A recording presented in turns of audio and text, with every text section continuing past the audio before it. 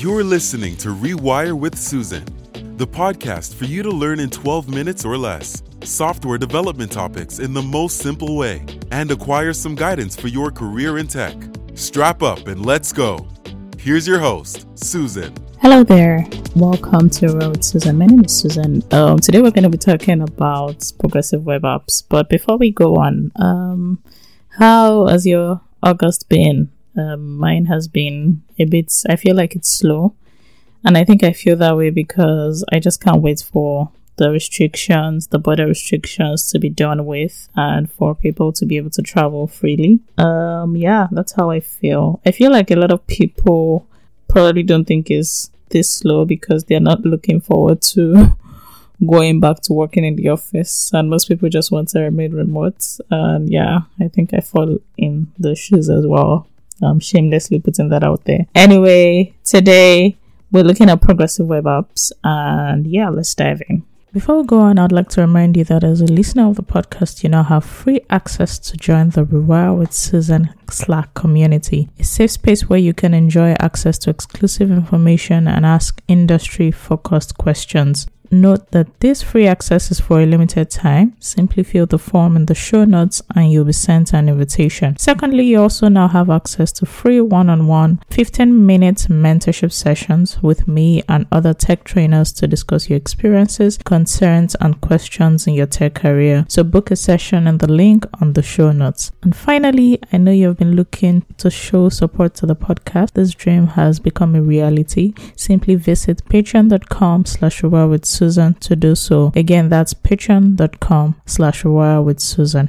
The term progressive web apps was coined sometime in 2015, but the idea actually had been announced by Steve Jobs when the first generation iPhones were introduced sometime in 2007. So what are progressive web apps? They are actually typical web apps, but the difference is that they are made to look and function like native mobile applications. So they are built using the same technologies you would use to build your regular web applications like JavaScript, HTML, and CSS. So how are they different from normal web applications? I mean, there has to be a reason they're called progressive, right?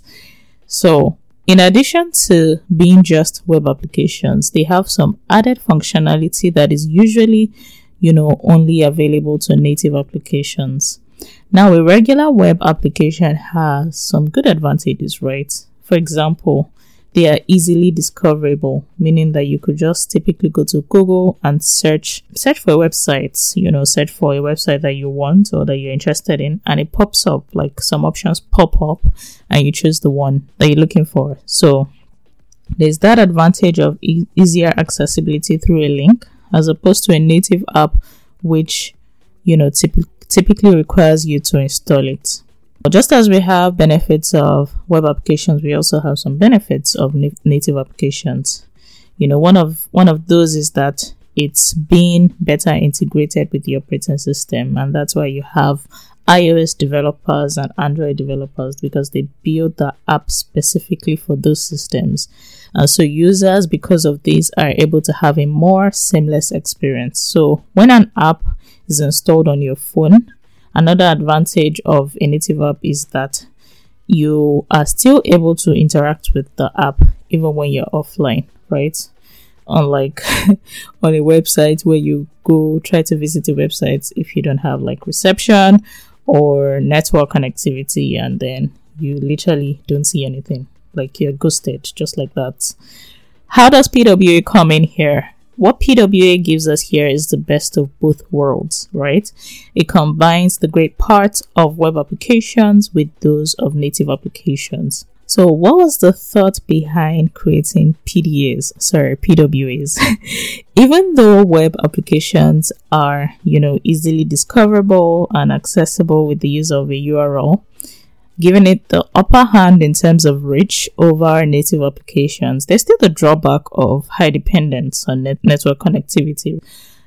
So with the introduction of PWAs, first of all, you get to retain that reach that the application has as a web application. But in addition to this, making your web app to look and feel like a native app will now no longer require you to do so much. So in terms of building the app, you don't have to build a native app, for example. This is one of the benefits that PWA offers. You can literally just migrate your web app to a progressive web app. It also gives you some added functionality like reliability. And what reliability means is that as a user, you're able to interact with content on the application even when your cellular network or Wi-Fi disappears, right? You're still able to browse through content on your pages. So if, for example, if you've previously visited a page, it's now cached, so you are still able to access those contents. There's also the functionality of installability, and what this means is that the user can have the PWA as an icon on their home screen. So once you tap on it, you are basically getting something close to the look and feel of a native app. Also, with PWAs, you get the most updated version of the application. And this is simple because when a web application is updated, once you visit it, you're getting the updated version, right? It's not like a native app where you have to go back to App Store or Play Store, for example, and install the updates. Another added functionality with PWAs is that you get push notifications as well. So let's look at some examples of companies that have used PWAs and the kind of results that it got from making that decision. The first one I'll talk about is Twitter. After they implemented the add to home screen, which basically prompts users to save Twitter Lite to their home screen, they saw 250k unique daily users launch the PWA from the home screen about 4 times a day. So Nicholas Gallagher, ex-engineering lead at Twitter, noted that Twitter Lite is the fastest, least expensive, and most reliable way to access Twitter and requires 3% less storage space compared to Twitter for Android. Secondly, Zach Argyle, ex-engineering manager at Pinterest, indicated that the reason for rethinking the mobile web for Pinterest was because they noticed that more than half of the customers were based out of the US. And so this didn't make sense for them because they did not have good bandwidth environments. They did not have as, great data plans as people in the US. So as a result of this, there was a very small percentage of people who actually landed on the site and went ahead to install the app or sign up. So they decided to introduce PWA, and after a 3-month rewrite of the software, the weekly active users on mobile web increased by a whopping 156% in Brazil and 312% in India. Session length increased by 296% and new signups increased by 843% year after year. Now, obviously, we all know that this increase in conversions means more cash money. T-money. Okay, so let's get back to business. Other companies using PWA are Uber, Instagram, Forbes, Financial Times, Starbucks, Spotify, and quite a number of others actually. So let's look at the criteria for an app to be a PWA. We've mentioned earlier that PWAs are really, when it comes down to it, they are web applications, but there are things that have to be added to the web application to make it a progressive web application. So one of the things that it needs to have is secure context. And what does this mean?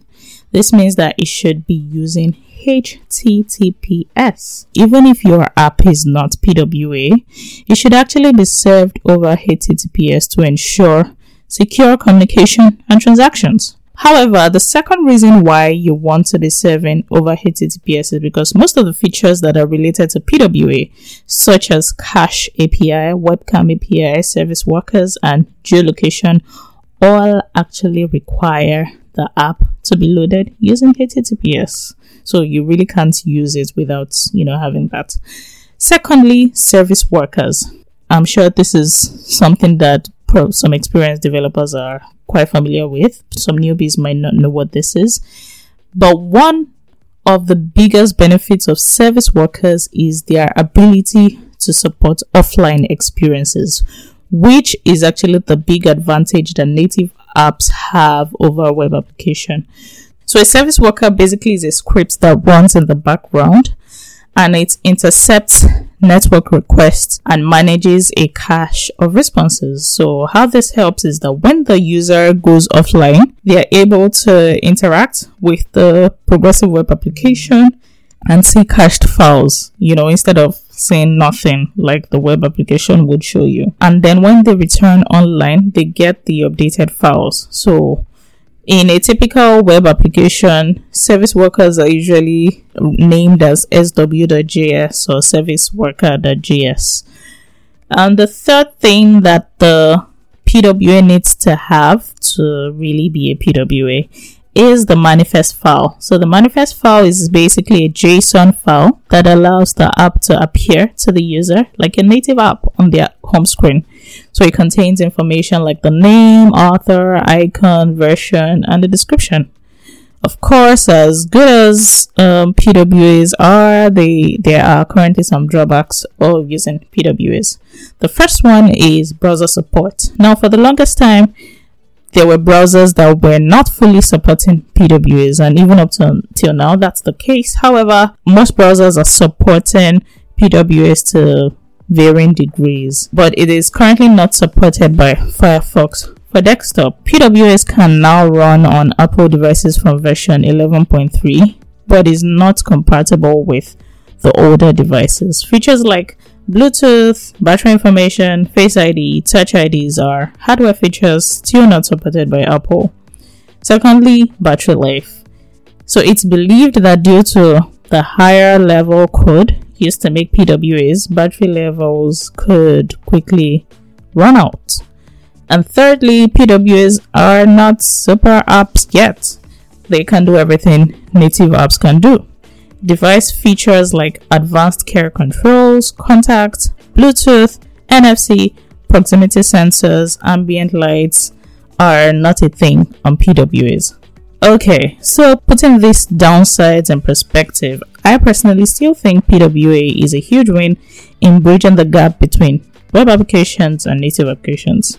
Because it considers building with people in remote areas with low data and not the best internet connection in mind, and also for cross-platform development. So what are your thoughts about this? Have you built PWAs in the past, or are you currently building one? Share with me in the feedback form or add as a comment on Instagram or Facebook. Yeah, speaking of Instagram, I have some reels on Instagram that you totally need to check out. I did not go through all the stress of recording those reels for nobody to watch. Okay, I'm not gonna lie, people have actually watched, but if you have not seen my reels, go to Instagram right now and watch the reels and add a comment.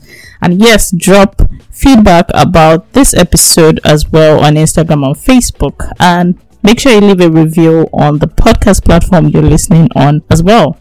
Till I come your way next week, peace. Head on over to rewirewithsusan.com to catch up on all episodes. And don't forget to subscribe to your podcast player and drop a review if you like this show.